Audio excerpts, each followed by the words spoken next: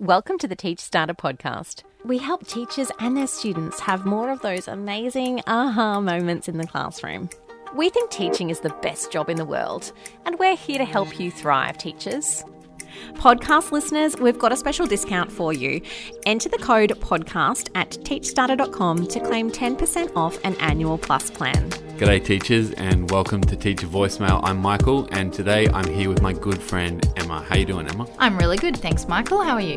I'm really good. It's Friday. This week we asked you teachers what will be your parting gift to your students. Now this might be a little gift for each of them, or maybe you're planning a special activity to celebrate the year that you've spent together. Emma, what kind of thing did you used to do for your students at the end of the school year? I really enjoyed finding something little to give them that was education related, maybe a little gift or a little poem or something about them, just to remind them of the year that they had had with me.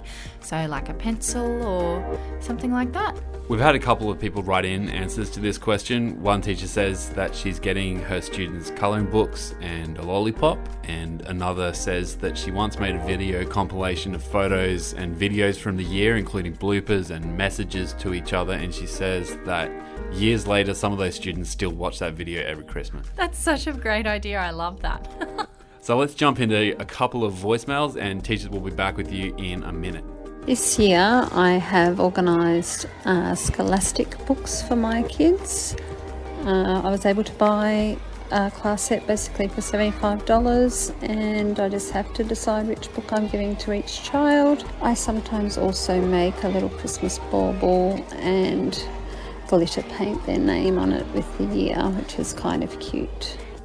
We have planted succulents as part of World Kindness Day in week 7, so they'll get to take them home.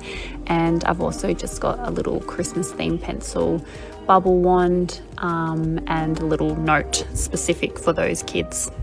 That's a lovely idea because that's going to help them remember not just the teacher but some of the lessons that they did as well in that classroom.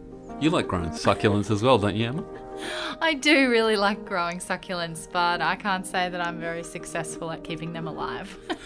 Emma's always had plants just above her desk here at Teach Starter, and there's a history of those slowly losing their will to live over time. They migrate closer and closer to the window the more and more dead they begin looking, and then they just migrate into the bin at the end of it. So hopefully those students have more success than I do. So teachers, whatever you're planning, I hope that you're enjoying these final weeks. Next week on Teacher Voicemail, we're going to be asking you about Elf on the Shelf. Now, I'm not all that familiar with Elf on the Shelf, so if you could all tell me what that's about and how you're using it in your classroom, this is going to be an educational experience for me as well. Look after yourselves over the weekend, teachers. Let us know how you're going and leave us a message anytime to tell us what's happening in your classroom. Thanks for joining me, Emma. See you next week. See ya.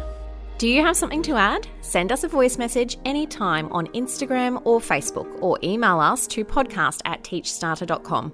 Let's talk about what's happening in your classroom.